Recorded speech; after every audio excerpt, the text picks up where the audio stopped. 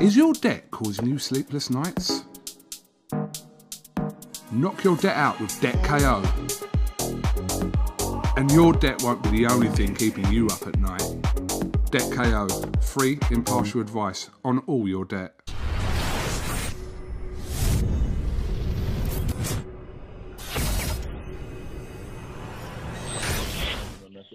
Yes, the Haymaker.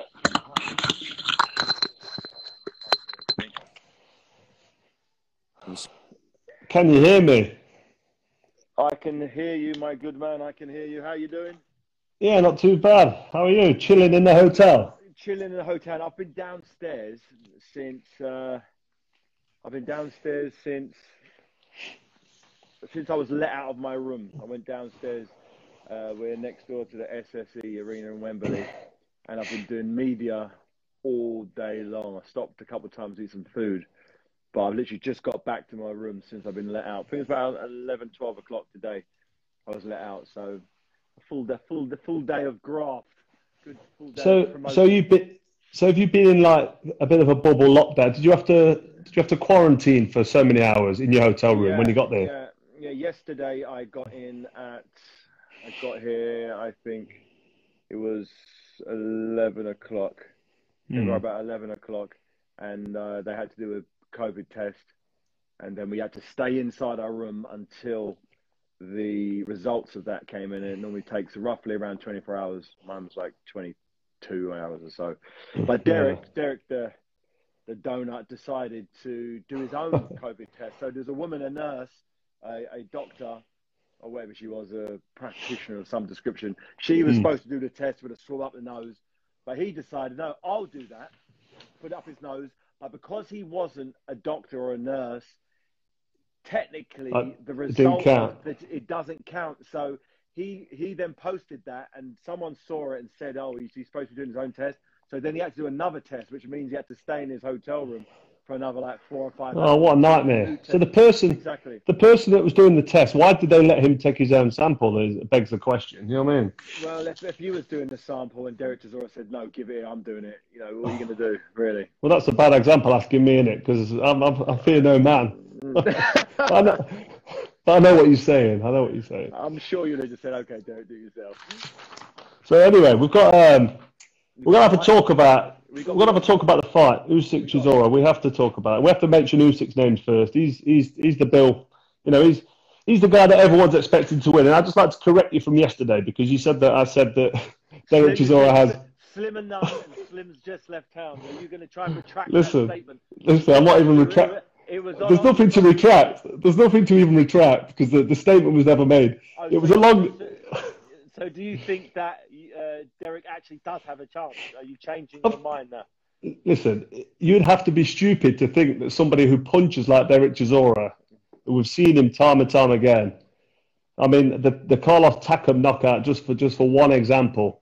That was a hell of a fight. And he was under pressure as well for many moments in that fight. He was taking some serious stick in that taking fight. More punishment than what I took in a few of my fights, sitting on the ropes in the corner, taking heavy shots. I never used to. People said that I took a lot of shots, but I didn't sit there like Chisora. He was riding him. He was soaking him up. You look like Pernell Whitaker compared to what he looked in. No, I won't go that far. But yeah, I know what you're saying. But yeah, and he turned it around and he got the knockout, and we've seen it. We've seen it with him. One overhand right, and that was when he was completely exhausted from getting battered. How about when he's in tip-top condition? How about when he's conditioned his body, conditioned his mind to focus on throwing specific sequences of punches that Usyk doesn't like? Right, listen. So you're telling me that the training's gone superb, which obviously you're not going to say it's not, but you could be honest and say that the last three training camps I've done with Chisora was the Dylan White 2 rematch. I was very unhappy with it, but because the first fight went as well as it did do, I actually had Derek possibly. It was a very close fight. I had Derek making it by a round. He had, but he lost that fight. So off the strength of him losing that fight and such a close fight, I thought, going by what his existing training team was telling me about his fitness going into the second fight, that's what gave me the confidence that he would win. And he was winning up until the point he got knocked out in the 11th round. So I was unhappy with a lot of the way he did his training, his mindset, the fact he took way too many days off, the fact that he wasn't really pushing himself to the limit in every training session. He was cutting his sparring short. He wasn't really sparring the right people, in my opinion. Yeah, I know what you're saying. Since that point, he's taken on board a lot more of what I've requested, taking on board the training philosophies of, pushing his heart rate a lot higher than he has done in the past, not being a plodding heavyweight, training like you're a middleweight, throwing clusters of punches, not one or two big shots. We're talking clusters of no less than 4. He's known for being quite fit. He's fit for 12 rounds anyway. We've seen that time and time again. No. Here's the thing that maybe the experts aren't aware of. Derek, you're right. You've seen him time and time again do 12-rounders. Does that mean you're 12-round fit to fight for 3 minutes of those 12 rounds? Just because someone does, you could no. Of course not. Of course not. A 12-round fight today if you pace yourself correctly. You've got enough boxing know-how to get through 12 rounds and lose on points against probably anyone in the world right now. Yeah. But for you to be the type of fitness that you need to win these toe-to-toe exchanges, you know what it takes, how hard you've got to push yourself. And there have been times in the past where you haven't quite. You've been fit for the first fight with George Groves. You was fit for 12 rounds. No, you wasn't. You didn't. You wasn't. You could do 12 rounds, but you didn't have that engine to keep. I was fit for the dancing I was doing on that dance show. I was quite good at the rumba and the cha-cha-cha, and that distracted me from my training for quite a bit. But I've seen Chisora. I've seen him go 12 rounds. I've seen him finish strong in fights. How about him now being... The first fight with Dillian White was close, and that was a tough 12-rounder. And if you thought he had 12 rounds of action in then, how about when he's done 3 times as much sparring, got hit a tenth of the amount in his head through training camp, he's done 3 times as many conditioning sessions, and he's really, really pushing his lungs in every session where he didn't do before. You saw Derek Chisora fighting on an empty tank, and that's still impressive. How about when he's fully loaded? It makes I'm excited. I'm excited to see what he could do now. Is you're saying he's like super fit, fitter than he's ever been, the best he's ever been. But with respect, David, you could sell snow to the Eskimos. Let's be honest. I've been told today I could sell a doormat to a homeless man, is what I was told today. Right, okay. So, and I'm not going to discredit that in any way, because you know your stuff, you know what you've seen, and you've got inside. Right, tell me about Alexis Dimitriadis, if that's pronounced correctly. Yeah, you used him. Let me just stop you. Did you have him in your training? Just for the people that didn't know, he trained you for your fight against Chisora. Yes, he was. And you was working on some different. You was working on some different bits. Exactly. Tell me about that. When I was training to fight Derek Chisora in 2012. I was fully aware that Derek is stronger than me. Fact, he can deadlift more than me, he can squat more than me, he can bench press more than me. He's just a bigger, stronger animal than me. So I didn't want that to be the case. I remember watching the way Evander Holyfield dealt with Mike Tyson. And what he did was, anytime they got into a clinch, for whatever reason, Holyfield was able to walk Tyson back, put him on his heels and walk him back to the ropes. Psychologically, that got into Mike Tyson's head and allowed him to believe Holyfield was stronger than him. And he was the guy coming up from cruiserweight. So theoretically, Tyson was probably expecting Holyfield to try and box around him, but he didn't. He took it to him. So I thought, how can I do that? Alexis and all of the guys, Marius, his brother, and all the guys down at London Shoot Fighters, they come from a wrestling background, an MMA background. So there's a lot of clinch work, a lot of pummeling involved. So I got these guys involved to assist me in learning how the foot positioning, how to, get your underhooks in and use it to your advantage, punching whilst in the clinch. There's so many different elements that I was unaware of that they made me aware of. And it allowed me to seriously take control of the fight with Derek Chisora, who was stronger than me. And if you rewatch that fight, anytime he came into a clinch, I pushed him back. Psychologically, it made Derek believe that I was stronger than I actually was, which then allowed me to have that gap and have that room to land my longer range punches. So yeah, I get that. I brought him in for that. It was very good, useful. He's also assisted me over the years with my sparring. I used to send him videos of my sparring if he wasn't there. And he used to. I remember he always coming back with good feedback about footwork, about tactical side of things. These guys they're fighting guys. They don't have they're not come from a boxing background. They come from a fighting combat background. They train. So physically, okay. So physically, they're going to get Derek Chisora a bit more physically in terms of grappling and up close. But Chisora is already bigger and stronger and heavier than Usyk. So in that department, he's already got them advantages. No, he was, but he never used to use it. He was unaware. He never used to use his strength in fights. He didn't know how to. What he used to do is allow people to walk him back. And if you watch when he gets into clinches with people, he was getting pushed back. I was able to push him back. He was pushed him back in your fight, yeah. Yeah, he didn't know how. He was unaware of how to use that strength. He was strong, but he didn't know how to use it.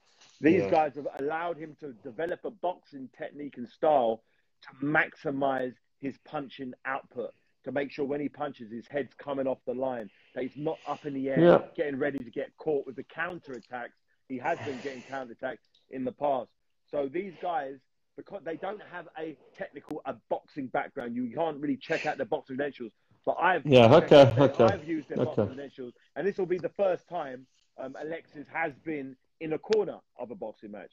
But he understands boxing, he understands fighters, he understands rhythm and pace and how to structure. Right, okay. So I've got all that. I understand it.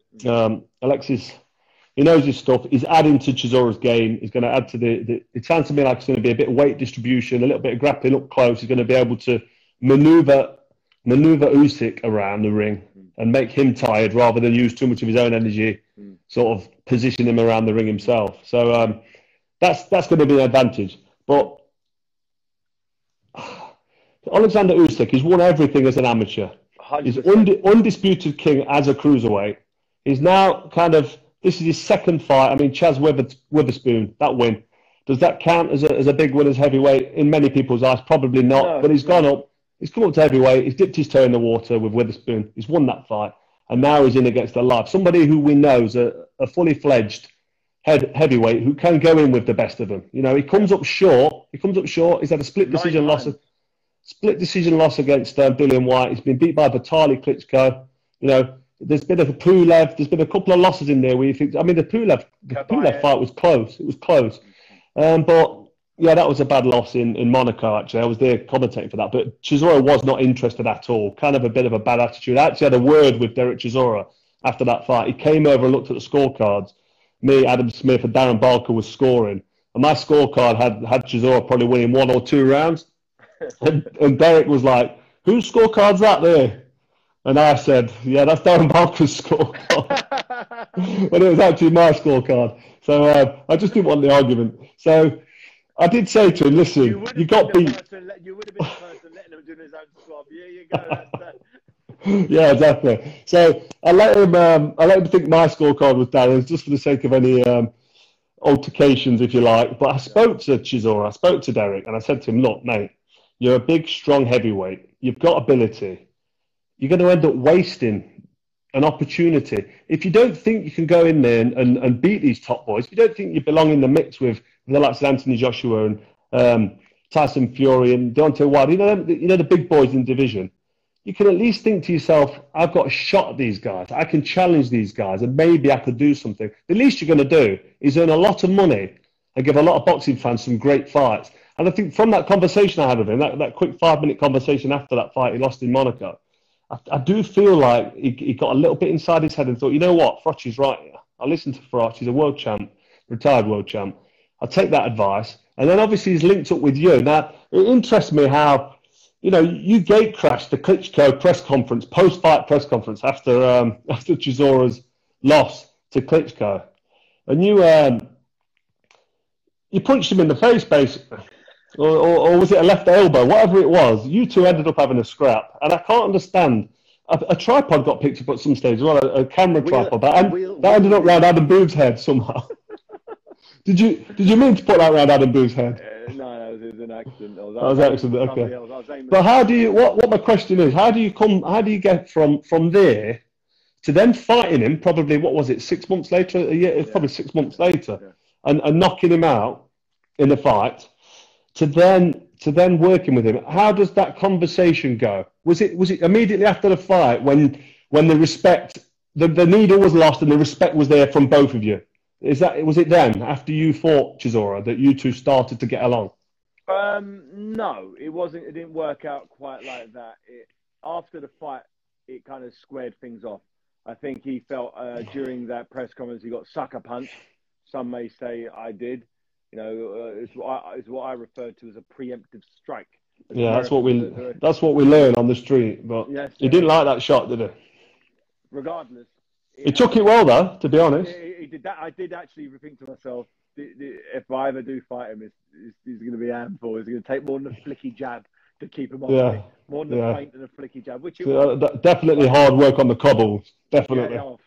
But it's not going to come to that. You two now get on. So following on from your fight, you had a good conversation. You're now working together. But there was a big gap. There was like a 6-year gap between that. Right, okay. There was a 6-year gap between our fight and when he hit me up and said, I need to have a meeting with you. I need to speak to you. Spoke to him. He said, I want you to be my manager. Right, okay. So he came to you and asked you to manage him. So that was him looking for some guidance then in the business side of boxing, but also the training setup, because he kind of always wings it, doesn't he, in the training? He's got no real structure. Now he's got structure, and we've seen it. We've seen his improvements. We've seen him. You know, you look at his last 3 fights. You know, Gashi, Spilka, and David Price. Yeah. You know, that's 3 good wins, 3 positives, 2 of them knockouts, and you know, when you're on that kind of momentum and you're on that winning streak, it builds confidence. Yeah. We know he's jumping in with Usyk now. We know what, you know, I think it's probably 85% of people that I speak to just think that Usyk's going to outbox him and maybe stop him late. And I can kind of see myself. I understand that. I could see myself a late stoppage for Usyk. I'm not saying it's going to be a late stop, but I can see that. I can see Usyk just... I watched Alexander Usyk yesterday against Joe Joyce on the WSB, which is, for people who don't know, it's kind of a bridge between amateur boxing and professional boxing. It's 5 3-minute rounds, no head guards, no vests. And I've never seen anybody deal with Joe Joyce in that manner, the way Usyk did. Usyk was he wasn't playing with him, that would be disrespectful to Joyce, but Joyce landed very little. He looked to be shook up a couple of times. I never see Joe Joyce, the juggernaut. He just marches forward with his cumbersome-looking shots. But he's really, really effective, and he gets to everyone. I've seen him sparring Anthony Joshua on numerous occasions up at the England squad at the IS in Sheffield. And, you know, I watched that yesterday, and I just thought to myself, he's not a small cruiserweight, and now he's in the heavyweight division. That was a long time ago as well. Yeah, it was a long time ago. Of course it was. So he's improved immensely since that point. Yeah. So anyway, we've discussed what you think. I'm not saying what I think. I know for a fact that Derek Chisora, if he catches anybody on the chin, including Alexander Usyk, he can knock him out. How about on the top of the head? How do you mean? If he catches Usyk on the top of the head? He caught Carlos Takam on the top of the head. Yeah, well, he hit him and he got up at the count, and then the finish was I think Takam really. I mean, there's an argument that fight could have been stopped, but it had to go on. Yeah. And then he swallowed the right hand. Was that the top of the head, that second right hand? Yeah, I think there's a couple of top of the head shots. Derek Chisora doesn't have that pinpoint accuracy. He wings shots wide, but those swipes are hard. The body shots are heavy. We've been getting 5 or 6 sparring partners per sparring session, 2 in just completely. Each person does 2 rounds, and they're getting a 1,000-pound bonus if they can knock him down. So these are live rounds. These guys are really coming at him, and he's got to have to win the rounds. Unlike the old days where he just does 8 rounds of sparring, gets bashed up against the ropes. None of that. He's actually got to move his head, punch and move. And he's doing things consistently for the last 6 months now. For me, that will really make a difference in this fight. I really see Usyk being put in his uncomfort zone. Derek will be hit with shots he doesn't know exist. Usyk is that guy, the southpaw. He can step round you. You can bring the shots up, bring them round. But Derek Chisora doesn't have a traditional style. He does his cross-arm defense, which isn't something you see in the amateurs. So Usyk hasn't had to deal with anybody of that type of style yet. All of the people Usyk have fought have been international amateurs themselves, world champions, amateurs, Brados, the Gasayev, all the Olympic-style fighters moved into the professional game at the same time. And there's not much in it between them. But Derek Chisora just has a very, very different style that's very difficult to read. And all of the sparring partners came into camp believing Derek Chisora was going to get battered. They said, every single one of them said, yeah, when we heard the fight, we're coming in to help, but we thought, Derek probably can't deal with me. Every single one of them, at the end of the spar, pulled him to the side and said, oh, what do you think? They all said, I didn't know Derek could close the range like that. I didn't know he could. I didn't know he's never done it in any fights. If he can replicate what he's been doing in sparring in this fight, and there's no reason he shouldn't, we've got ourselves a very, very interesting fight where Usyk may have to go soul searching. Usyk may not be able to just keep it on the outside and outbox. He may force Usyk to have to go toe-to-toe to start winning the rounds. We saw Papachenko's son, Lomachenko, have to really dig in them late rounds. And it was against a guy who was naturally bigger than himself, Lopez. And we saw the pound-for-pound kingpin not able to deal with the size factor. This, I believe, is a similar type of deal. Obviously, Derek isn't young, but the size factor, he's going to be 20 kilograms bigger than him. That's a lot of weight in boxing. They have weight categories for a reason. 20 kilos of a prime Derek Chisora willing to hit elbows, hips, back of head, neck, he'll hit you in the throat. Anytime Usyk wants to clinch, he's going to be in trouble. So I'm telling you, without a doubt, this is the first time that Usyk is going to be in the ring with a proper heavyweight who's got experience. He's got abundance of experience at top level as well. And, I think it'd be stupid to think that Chisora is not going to put Usyk in some kind of pressure or some kind of sticky points or put him in some position where he's not being in amateur or professional. He's going to have his back against the ropes. He's going to be pushed around and manhandled at times. And that's the interesting bit for me. How does Usyk cope under pressure when he's being leaned on and punched around the side of the head and around the back of the ribs and, sort of manhandled and mauled around the ring? Because he's got so much weight and size advantage, Chisora. Well, not so much height, but the weight, the bulkiness of the weight and that physical strength. Yeah, so, Usyk's going to be definitely in a position he's probably never been in his career. And that's what excites me with this fight. Seeing how Usyk responds to that and seeing how he deals with the pressure of a proper heavyweight fighter like Chisora, who isn't coming here he's not coming here to lose or roll over. He's coming here with ambition and he's coming here with, with his head, one eye on the future and potentially what's ahead for him, because this gives him a ranking, this gives him a mandatory position for Anthony Joshua. Is it the WBO is to be mandatory WBO, yeah, exactly. So if he knows he's got that as a dangling carrot for him as well, there's no reason for Derek Chisora to leave anything in the changing rooms or to leave anything in the gym. He just leave every single ounce of what he's got in the ring. And that's what excites me about this fight. Yeah. Regardless of how you think the result's going to go, this cannot be a one-sided performance or a one-sided whooping from Alexander Usyk. It just wouldn't seem right. It wouldn't be fair to suggest that. But Usyk is that good. You can see why people are dismissing Chisora, but they need to think about the size, the weight, the attitude, the change in training with Chisora, and just take all that into account when they're placing their bets or they're opening their mouth with their opinions. Like I said, I share the opinion of many people who think that Usyk's probably got too much skill and too much natural ability and too much class. But this isn't amateur boxing. This is professional boxing. And it can get very dirty and very hurtful in there at times of amateur boxing. The referees let things go. They let low blows go. They let kidney punches go. They let back of the head slaps go and leaning and elbows in the face. All these things can play a massive factor in this weight division. So I'm excited. I'm not writing off Alexander Usyk by no stretch of the imagination. Not Usyk, not Chisora. I'm not writing off Chisora. He's definitely in for a chance. I've got to say Usyk's my favourite for the win. It has to be, as far as I'm concerned. Opinions are split down. No, not split 50-50. They're split 85-15, I think, in Usyk's favour. But that's kind of irrelevant for Derek Chisora, and that's irrelevant for Team Chisora, which is you, because you've obviously got your beliefs. Yeah. So I saw a betting company today giving 80-1 odds on Derek Chisora to win the fight. Yeah, to me that's ridiculous.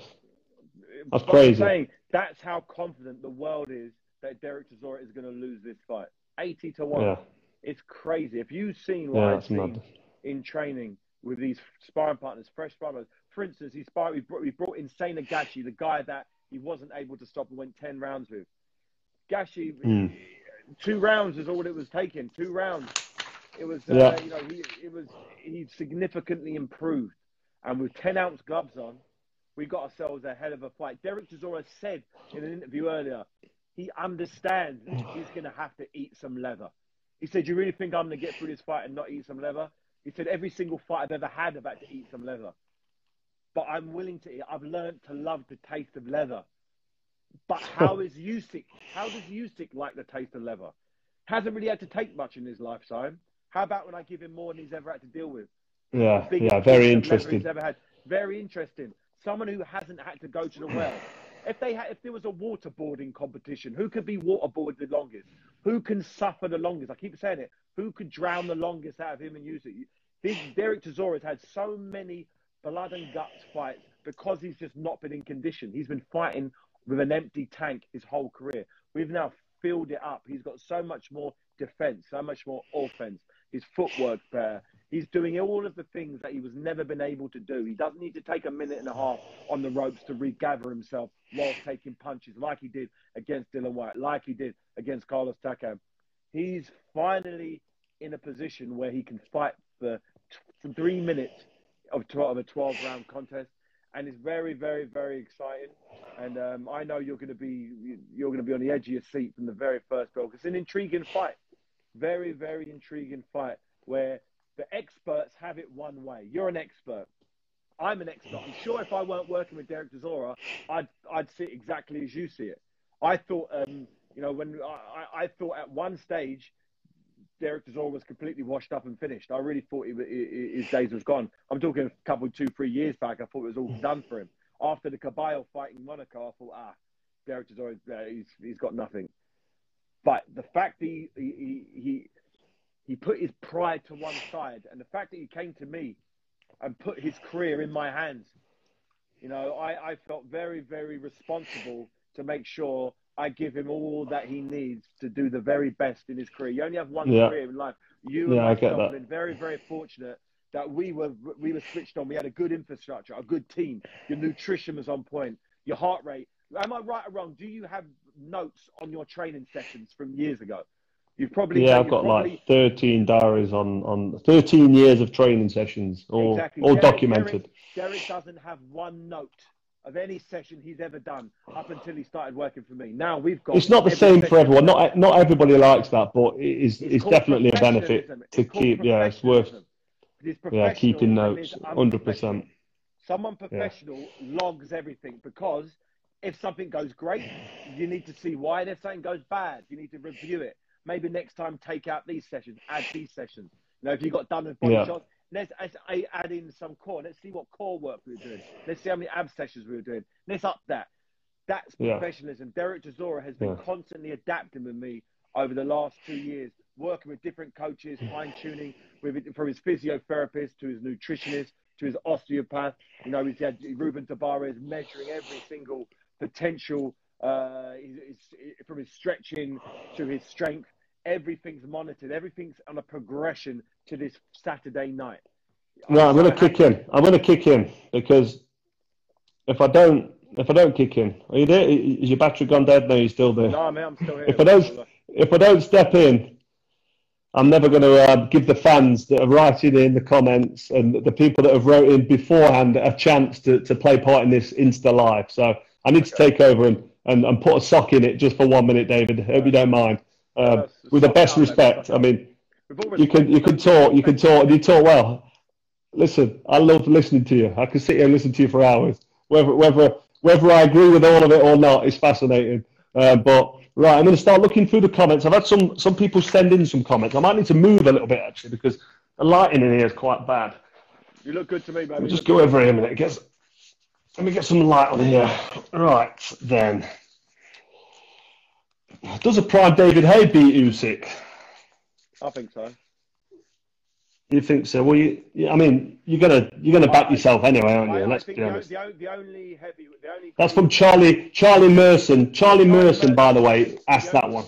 Okay, Charlie Merson. I think the only cruiserweight I would be really, really, really worried about is Evander Holyfield, because Evander Holyfield has made some different stuff.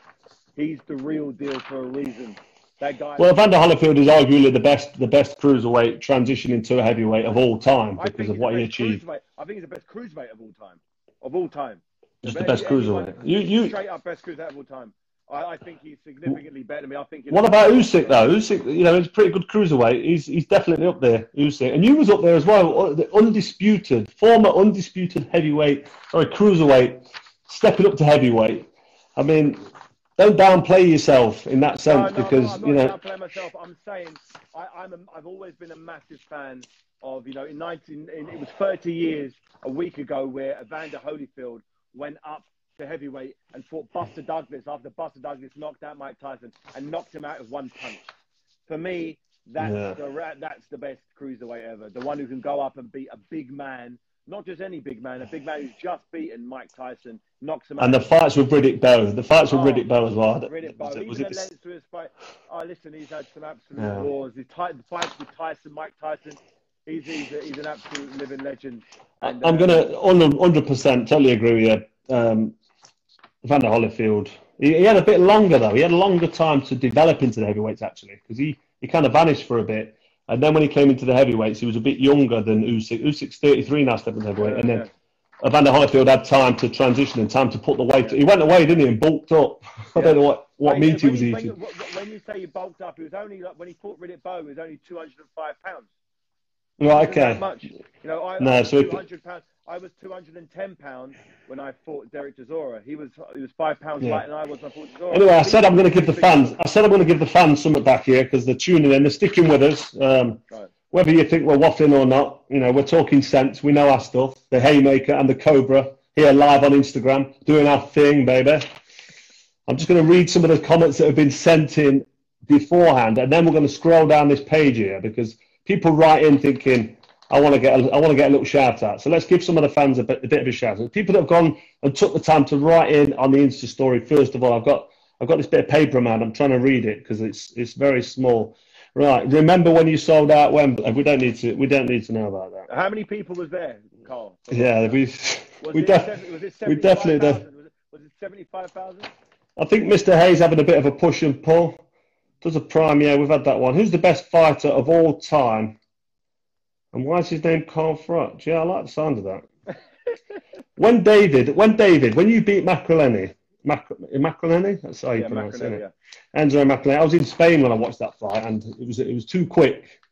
It was hard for me to get Sky out in Spain, and I had it tuned in. I was sat there with my jug of sangria, waiting for a nice 8-10 round, and it was gone. The fight was over. Anyway, when you beat Macreleni, he was best of seen since Tyson for finishing a fight early.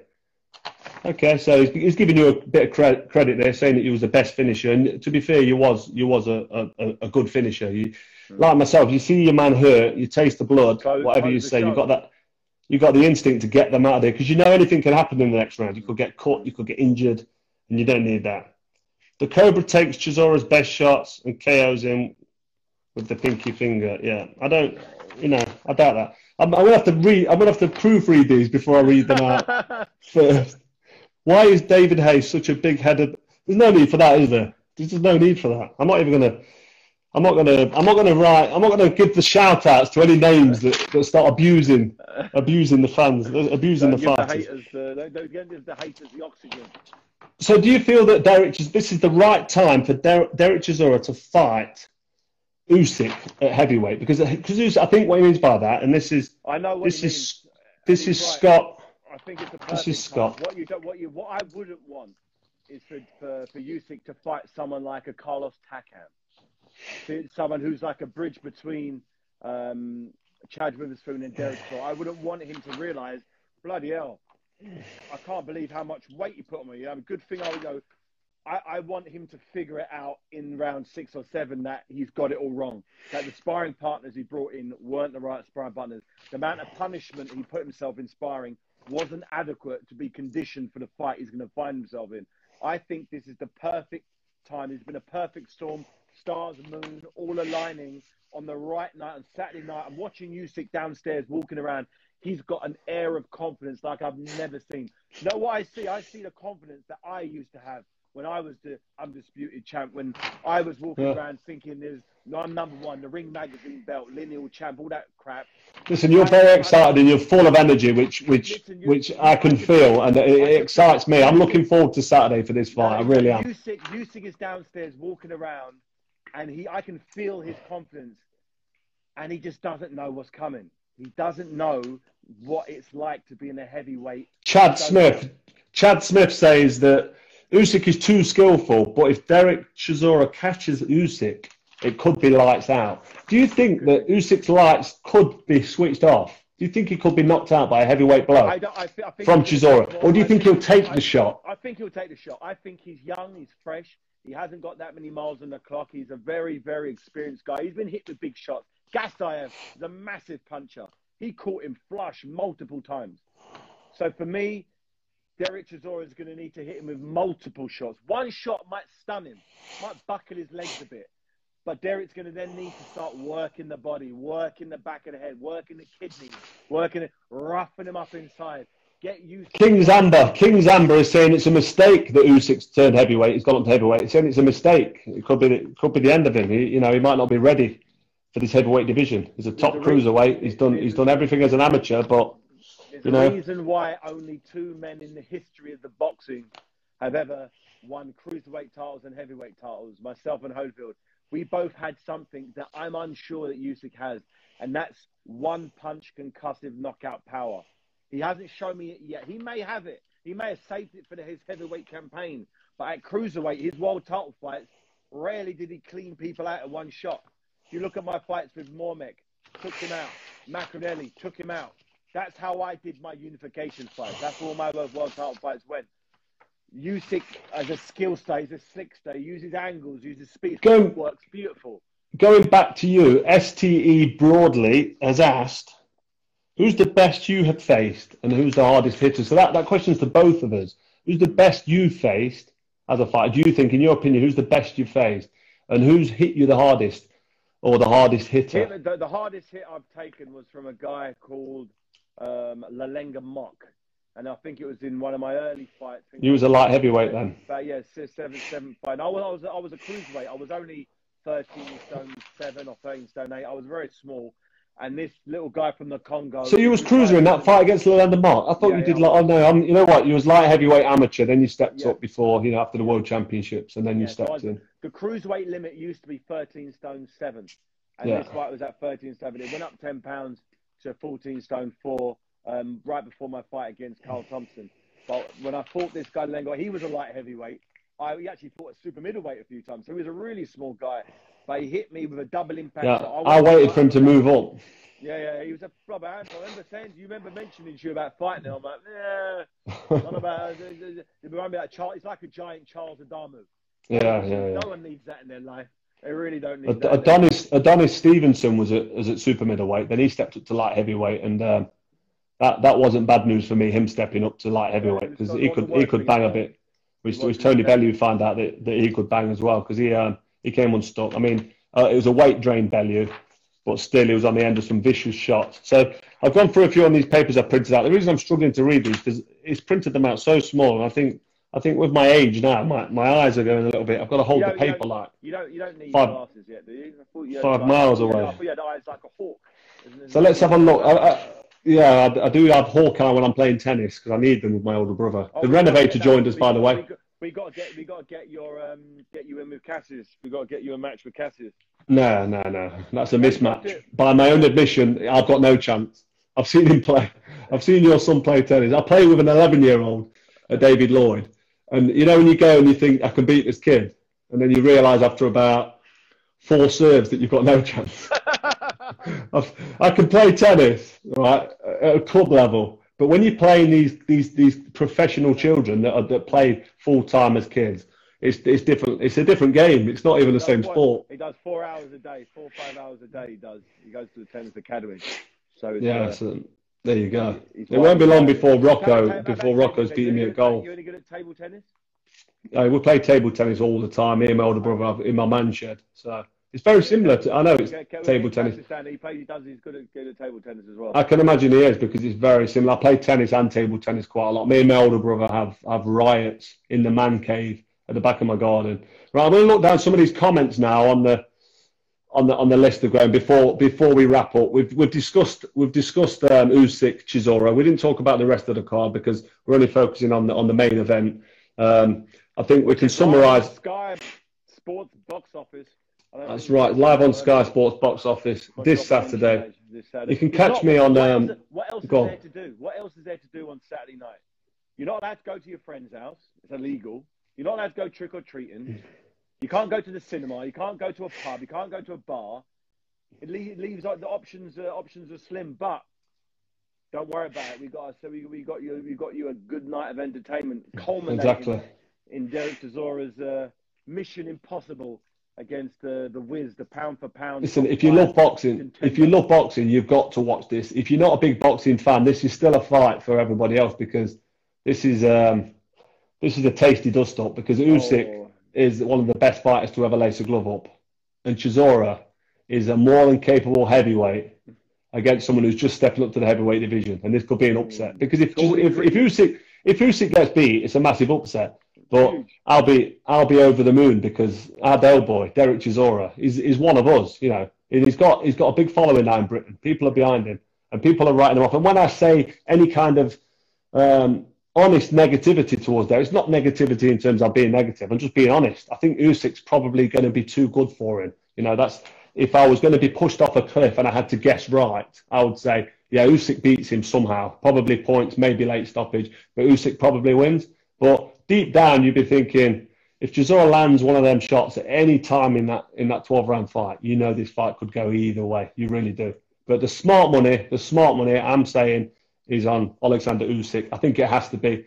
Totally see your argument. So we've ripped the arse out of that fight. We've discussed the ins and outs, the trainers, the tactics. You didn't let me speak for about 10 minutes. But I've read a couple of the pre-quotes, the questions that have been sent in. But I'm now going to go down the list. I'm going to scroll down. So anybody watching now that's still with us, there's a few there still out there. Let's have a look. Strange. Dave Allen's got a fight who's on the undercard against a guy called Lovejoy, who's 20-0, which is interesting. 6'7". The guy, 19 fights, 19 wins by way of the big knockout, the big KO. It's an impressive record. No names stand out to me that I recognise. But listen, about Wilder. Look at Wilder's early career, similar opposition, but he turned out to be a hell of a fighter. I think the opposition on Lovejoy's record is exceptionally poor. Let's be totally honest about that. But Dave Allen's still got to do a job against somebody who's not been beaten.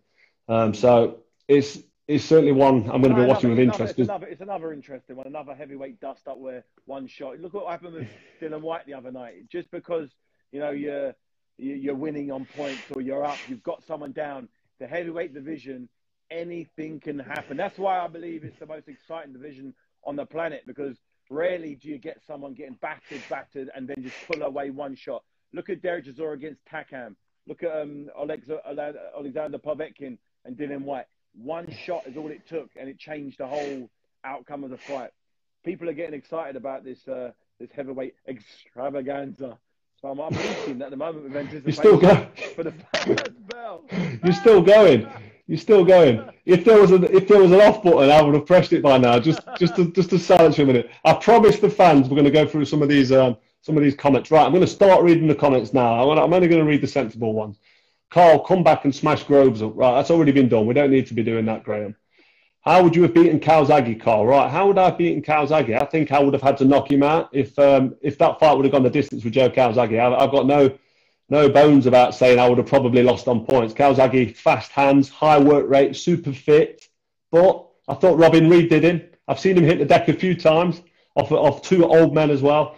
And I just think that I'd have had too much for him. I think I'd have caught him, but I wouldn't have been surprised if I'd have lost on points at the time. When he vacated his belt and I fought Pascal for the world title, I fought an absolute monster in Jean Pascal. Look what he went on to achieve. He beat Chad Dawson at light heavyweight. And, he beat the man who beat the man. He's just great. I think he's still going now, Pascal. I think he's world champion. So You're asking me if I could beat Calzaghe. Of course, I think I could beat Calzaghe. Where does Derek go after winning this fight? So I think we've said that, you know, he's going to be mandatory for the WBO. So maybe he gets a shot at Anthony Joshua, depending on what happens with AJ and Fury. What round would Derek win? Someone wants to lump a bet on what round? What round would you think Derek would win? If you had to guess a round for Derek to win, would you say it's got to be early, or would you say it's got to be late? I'd say round 8. I'd say round 8. Usyk gets stopped. Either his corner throws in the towel, referee stops it, or yeah. So you think a stoppage can be forced by Chisora? Yeah. You can feel that. Not just a knockout. You don't think that Chisora can knock him out at any point in any round? I think he can do, but if you ask me if I had to put a bet down on it. All right, okay. Wilder versus Big Baby Miller. We're going to go off the cuff a little bit here now. We're going to just rattle a few out. Wilder against, is Big Baby Miller even like relevant after his disgraced drug test? How many times have he been popped? Yeah, we can't. Would David come back and fight the winner of AJ Fury? That's one fight I'd have loved to see. I'd just love to see what would have happened. You against Tyson Fury when it nearly happened, when your body kept breaking and falling apart. I don't know how many times I got excited about you at the prospect of fighting Fury. I think Fury is very tall and very rangy, and he's quick on his feet. He's got fast hands, but I don't know. You find a way to land shots. He definitely wasn't the man he is now back in 2013 when that fight was scheduled.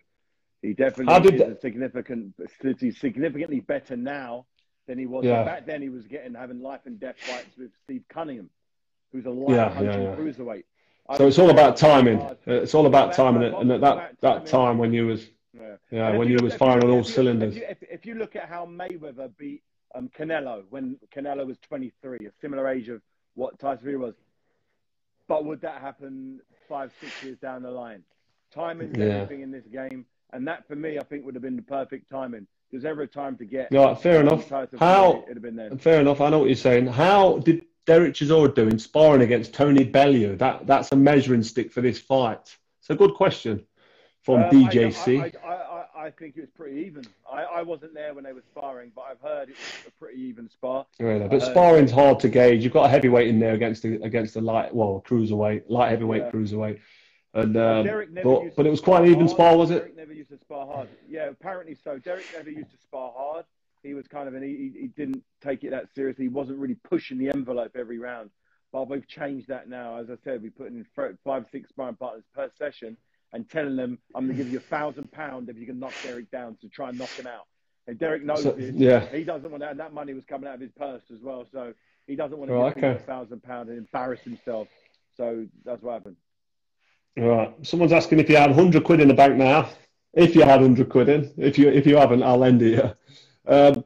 How much of that would you put on Chisora to win this fight? I think what that means is on a percentage, you'd say 100. So you're saying 100% Chisora. That's basically what you're saying. Yeah. That's what. If I had a bet to put the money in, I'd think, for the odds that I'd get, think about it, I'm an odds man. I'm looking at 80 to 1, 80 to 1 for Derek to win. Yeah, but if you put all of your last 100 quid on, you're going to go skin. So you're basically saying you're 100% confident. Go on. Or I go up significantly, or I got fucking $8,000. Yeah. Dare to be great, dare to win. Who do you think wins? So we've got the renovator on the case. Lee, the renovator Froch. He's tuned in. Is he and somebody has asked. Is he the European unlicensed champion? It's the EBF, European and world champion. He came in the sport after being sober for 5 years, and he cleaned up. He's got all the belts, but he's got the Froch blood. He's got the genes. He's got. Listen, just being in and around you is sort of rubbed off. You could some of the greatness is rubbed off on him, and somebody, I'll take some credit. I'll take some credit for that. Somebody's asking, who do you think wins? Who do you think wins, Lee Froch or Piers Morgan? Because they've been having a bit of beef back and forth. I think Piers Morgan blocked me. Actually, I called Piers Morgan a few, not unsavoury things, but he said a few things. What was his beef? What was the beef that you had? It's, to be honest, it's not worth going into. It's Piers Morgan. What was the topic, at least? You can tell what the topic was. I think the topic was COVID-19. Okay. And what was I don't know. It's just very negative, and it's just all scary. Everything he says is negative. Always, I just told him to cheer up and just tell people to just be a bit healthier, build up the immune system, and go to the gym, and eat some quality fruit and veg. I got a message here from Leo. Yeah, go on. Leo Heath Whitaker said, "What weight were Derek's sparring partners?" And they were between cruiserweights and heavyweights. We had multiple cruiserweights and heavyweights. So probably between 14 stone 4 and 17, 18 stone. So he had different guys, quicker guys, faster guys, lots all southpaws. He had some international amateurs. So it was nice. It was good to see him working with an array of different fighters with different styles. Most of them were southpaws, and he became very comfortable in the uncomfort zone of a southpaw coming at him, throwing quick, sharp, crisp punches, and he adapted, and he's definitely comfortable fighting guys in the southpaw stance, which he never used to be. Jordan Hodgson has just asked if you and I have ever sparred, and how did it go? Now, I don't know if you've got any accounts of me and you sparring, but my only recollection of me and you sparring is you trying to throw an uppercut on what you used to call the beak, which was my old nose. And you used to land it on quite a regular basis. You was too tall, you was too rangy, and you was too fast for me. Even though you was heavier than me, you was too quick. And I don't even think I had my moments in sparring. I did try and get on you, and I think I tried to bite you at some stage. But no, it was one-sided. When David Haye was, and I'm not stroking his ego here, I'm not just giving him a jail, but when Haye was a light heavyweight amateur, the sparring I used to watch, I was mesmerised. I was very, very impressed. When I first went down to the Crystal Palace back in 1999 or year 2000, probably 1999, after winning the ABAs at middleweight, I first met David Haye and thought, who's this guy here doing this low arms and the Nassim Hamid type style and this reflex? Because I was into all that. I love Nassim Hamid. And you was 18 years old, and I think I must have been 22. How old are you now? I'm 43. You're 40 now, aren't you? I'm 40, yeah. So you're 3 years. So I must have been 21, 22 years old. And I couldn't believe you was 18 because you got this goatee beard and the braids in. And you was just destroying everyone. And when we became mates straight away, didn't we? It was our styles made us both intrigued about each other. And then we just got on from day one. So we've been friends. But that didn't matter when Ian Irwin used to chuck me and you in sparring because you used to beat me up, to be honest. I don't even know why I'm your friend, actually. So, yeah, to answer your question, the sparring wasn't pretty for me when I sparred David Haye. He was too big and too strong and too rangy. Prime Haye versus a prime Bellew. Do we even want to go there? No, I don't want to go there. Because a prime me was a cruiserweight, and the prime Bellew was probably a light heavyweight. I mean, his prime years, he was naturally a lot smaller than me. And all you could even say, that's a good answer. My prime years was maybe between my cruiser campaign, and I had 4 fights. I had Mormek, Macronelli, both world title fights. I had Monty Barrett, which was a top 10 heavyweight. Then I had Nikolai Valuev. So in 4 fights, I fought an array of people, and I was in those fights I was in my peak and my prime. So I definitely think that was my prime. And that my prime was between 14 stone 4 and probably 16 stone. So my prime was a lot bigger than the fact that Tony Bellew was able to come up in weight above his natural weight of probably cruiserweight and give me as many problems as they did, even though I wasn't in my prime, shows that I think he's got a type of style he always had. It always have given people issues. Because he's smart, particularly when he started working with Dave Caldwell. He could formulate a plan to give anyone a hard night's work. Yeah, fair enough. Love you, David. Best boxer ever. Look what Bellew Please shout out M. Salmon. Yeah, go on. Say that again. I say, look what Bellew did to Usyk. Bellew was way past his prime when he fought Usyk. Training camp injuries consistently. And even right at the end of his career, he was still up on the cards, after 5 or 6 rounds of Usyk, who was considered by lots of people as one of the best cruiserweights ever. So that showed his pedigree then, that even in his twilight years, he was able to win rounds against the best guy in the world at that time at cruiserweight, who was in their prime and who wasn't with his. So I think people need to factor all of that into when they say who wins what. Yeah, I know people are going to look at the result of the Usyk fight against Bellew and just say none of that mattered. But you're right, Yeah. he was in the fight, very much in the fight early on. He was outboxing him at times, and a lot of people was very surprised. Someone just put Tony Bellew did do very well against Usyk early on, and he did. He was doing very well. Who wins, Joe Gallagher or Eddie Hearn?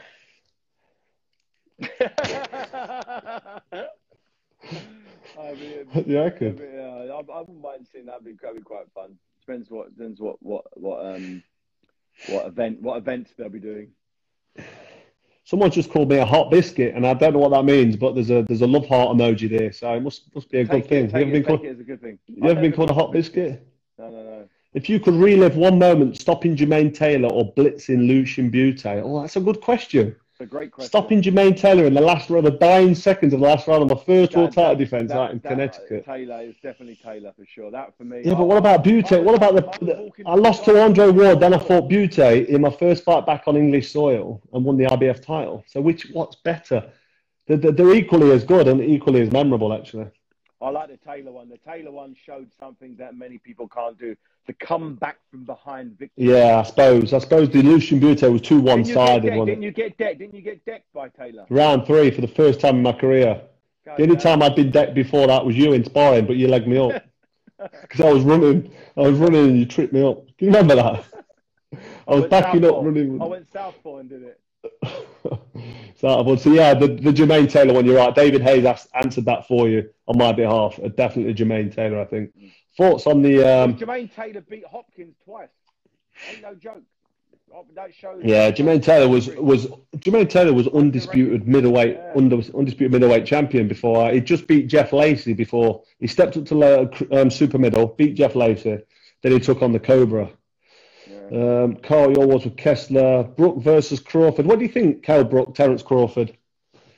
I think every fighter has an opportunity for greatness. This is Kel's one. When he's past his prime. When Evander Holyfield beat Mike Tyson, no one gave Holyfield a shot in hell. Yeah, I know what you're saying. So many people write people off from time to time. And I remember Shane Mosley and Margarita. Everyone said Margarita was going to bash him up. No, Sugar Shane Mosley rose to the occasion. Every so often, a fighter of old who's past his prime on paper rewinds the clock and does the unthinkable. I'm just hoping Kell Brook has got it all together and is going to go out there and give it one last hurrah and bring it home. Because not many people are giving him a shot in hell. It'd be nice to see Kell Brook win that fight. I had a brief chat with him the other day, just over message, because he'd heard something that I'd said about him. It wasn't really nice, really, but I kind of said he's cashing out fighting Crawford, going out there at the end of his career. He's cashing out, which would indicate you can't cash out during the COVID lockdown. The money's not there to cash out. Yeah, true. But he's going out there and it's a big fight on. Is it on ESPN or Top Rank? Yeah. I think it's promoted by Top Rank. But just the situation with Eddie Hearn and how that's unfolded. It's pointless even commenting on that because it's none of my business, and I don't actually know what's gone off. Yeah. But I do wish Kell Brook all the very best in that fight against Crawford. Of course, we're behind him. Everybody does. The whole of Britain are behind him. He's been a great ambassador. The fact he jumped up there at middleweight and really gave Triple G an absolute tough night's work. People forget, although he may have lost the fight, he had a ruptured eye socket and he was still giving it. He still went when he's out. That for me was all I needed to know about Kell Brook. The fact he went up 2 weight divisions and really had a good go. He landed some big shots on Triple G and he wasn't scared. I was like, ever since then, I was like, I'll give this guy the benefit of the doubt 100% every time. Yeah, I second that as well. I'm just, what do you reckon? How long have we been on? It feels like an hour, and we've still got It's bang on. I think we've given the fans enough. Too much of anything. We can't do. You can't overexpose ourselves here. Yeah, we can't keep going. A solid hour is fair. What time is it out there? What time is it? Hopkins. There's a couple of interesting ones there. Hopkins versus Ward. Who wins? Hopkins versus Ward. Donald Hopkins versus Andre Ward. That's the rest of the tough one. I'm not sure if it would be the most entertaining fight. No, because Hopkins knows how to spoil, and we know that Ward is just a spoiler, so it's a tough one. What about a prime? What about Mike Tyson against Tyson Fury? I mean, someone's asked that. Tyson Fury's so tall and rangy, and Mike Tyson's just. I've watched quite a lot of Mike Tyson lately on some of the because of the promotion for Tyson and Roy Jones Jr. And some of the stuff I've seen on Mike Tyson, some of the stuff you forget about. How do you see Tyson, Roy Jones Jr.? How do you see that one going? To be honest, it's so difficult because Tyson's still Tyson. I know he's probably got 2 rounds in him, but Roy Jones is so skillful and quick. But the reflexes go when you get older, and he's not going to have that. We've seen it when he was against Calzaghe. He was like 50% of his prime. So would you say he was 50% when he fought Calzaghe? I'm not just digging Calzaghe at you, but a prime Roy Jones Jr. He never used to lose 1 second of any round, let alone lose a round. He just used to be phenomenal. I used to watch him, and I know you did as well. Watch him with disbelief. He was mesmerising, Roy Jones Jr. He was the oracle. Yeah, I mean, there's an argument that it was one of the most skillful and fast, athletically gifted, like of all time. Yeah, but he killed it. He killed it at the end of his career. Unfortunately, it went on for too long, and people have tainted it. And I don't think the Calzaghe win does a great deal for Calzaghe because the Hopkins win for Calzaghe was good because Hopkins went on and did a few things after that, but the Roy Jones was gone. I don't know what to say about Tyson Roy Jones now. I just think that it's not going to be pretty. How many explosive bursts per round do you think a 55-year-old Mike Tyson has now after all the ganja that's been consumed over the years? Probably one. Doesn't he have a whole farm? Doesn't he have a ganja farm? Yeah, he farms. He farms that stuff. He certainly does. I think he's doing well out of it as well. Yeah. So I'd love to get. I see this. His lungs ain't doing that well out of it. I'll tell you that. No, exactly. Listen, I've got a podcast called Froch on Fighting. A little plug there, as you know. We're gonna get on that tomorrow. Actually, ain't this we've got nothing to talk about, have we, tomorrow? I know. We just maxed out right now. I've got the producers line. I've got the producers lined up. You can't be pulling out on Froch on Fighting. That's out of order. We'll have some fun. We'll have a chat about that. But yeah, is there anything you want to add before we wrap? Prince Nassim Hamid was the best. I used to like Prince Nassim Hamid. Should Lennox Lewis be up for the greatest heavyweight of all time? Lennox Lewis, the greatest heavyweight of all. You could just keep going on this all night. Haymaker needs to come out of retirement. No, you don't. No, I don't. Who's got the best chin in the game? Carl Froch, obviously. Do you feel over the years your chin got better or worse? I could feel the shots a little bit more late on. And I'm not just talking about in the fights, talking about sparring. I was thinking, what was that little uncontrollable spasm in the right leg? Was that you know what I mean? Presley shudder. Yeah, but I think that's largely because you get hit with shots that you don't see coming as quick when you get older because your reflexes slow down. So It's arguable that my chin was solider when I was younger, but a lot of the shots that hit you kind of see them and you're half right them. Yeah. And when you get older, your reflexes slow. You have to get your gloves up a bit, and them shots really do press home. What I definitely felt you did was because you do have a great chin, had a great chin, whatever. You did rely on it where you stopped having any real consideration for what was coming your way sometimes, and end up walking. For instance, when you fought Groves the first time around, there was no real consideration for what he was bringing. No, exactly. You just thought my chin's great, and I can just deal with this, and you ended up walking onto one like I've never seen that ever happen to you before. Because normally you're always worrying about getting the beak fucking snapped. And I've had the same thing where you get so confident you forget about what's coming your way because you're too worried about what you're going to do to them. And, because of the sparring I had with Groves, and even though it wasn't one-sided, the sparring was always competitive. George Groves always gave me a good spar. But because I've done him a couple of times in sparring, when I say done him, just like a couple of flash knockdowns and a couple of shots where I hit him and thought, why did that hurt him? I've got an 18-ounce like rival glove on, which is a bit like a cushion, and he's got a head guard on. Why did his legs dip, and why did he sit on the bottom row? That told me that when I've got them little 10-ounce killers on, because them 10-ounce gloves are just naughty, aren't they? They're just like. But it doesn't always equate like that. Well, that made me think all I've got to do is land a shot, but you forget that he's full of adrenaline and it's fight night. And also what you got to remember is you've hit him with that shot, so he now knows what shot you've got. So he's now preparing for that shot, and he's aware of how hard you hit. So he doesn't want to get hit by that. You're thinking, I've hit him with that. Don't worry about it. I got this guy. So sometimes it can be a beneficial. Sometimes it can be a hindrance by having success against someone in sparring if you're going to fight them, because it can give you a false confidence about how the fight will pan out. Because sparring, as you well know, is very different to fighting. As you said, 10-ounce gloves on, referee letting the action flow, the adrenaline. So many more factors to add into the pot. Yeah, you need to be switched on, and you need to give your opponent the full amount, maximum respect before you step in them ropes. Doesn't matter who it is. If you're going in with a journeyman early on in your career, you can't think to yourself, I'm fighting William Webster here, and he's lost 100 fights and only won 3, because if he hits you with a shot with them little gloves and you don't see it coming, it's good night, you could get Lalanda mocked. You get Lalanda mocked. Yeah, exactly. Someone says, David, don't stop, but your ass, I don't stop. All right, mate. Yeah, that's what we're here for. Yeah, we're going to wrap it up now. So I just want to say a big thank you to the fans for tuning in. Thanks for all the questions. It's been a good insight. We might do it again. We might be getting David the Haymaker Haye on. Froch on fighting tomorrow to talk about the fight again on the weekend coming up. Alexander Usyk, Derek Chisora. It's just going to be. It's just interesting. It's an interesting fight. Everyone's got an opinion. Everyone's got an opinion. Exactly. But thanks for tuning in. Thanks, David. And we'll all catch up very soon. Take it easy, peeps. Bye. Don't have nightmares. Is your debt causing you sleepless nights? Knock your debt out with Debt KO. And your debt won't be the only thing keeping you up at night. Debt KO. Free, impartial advice on all your debt.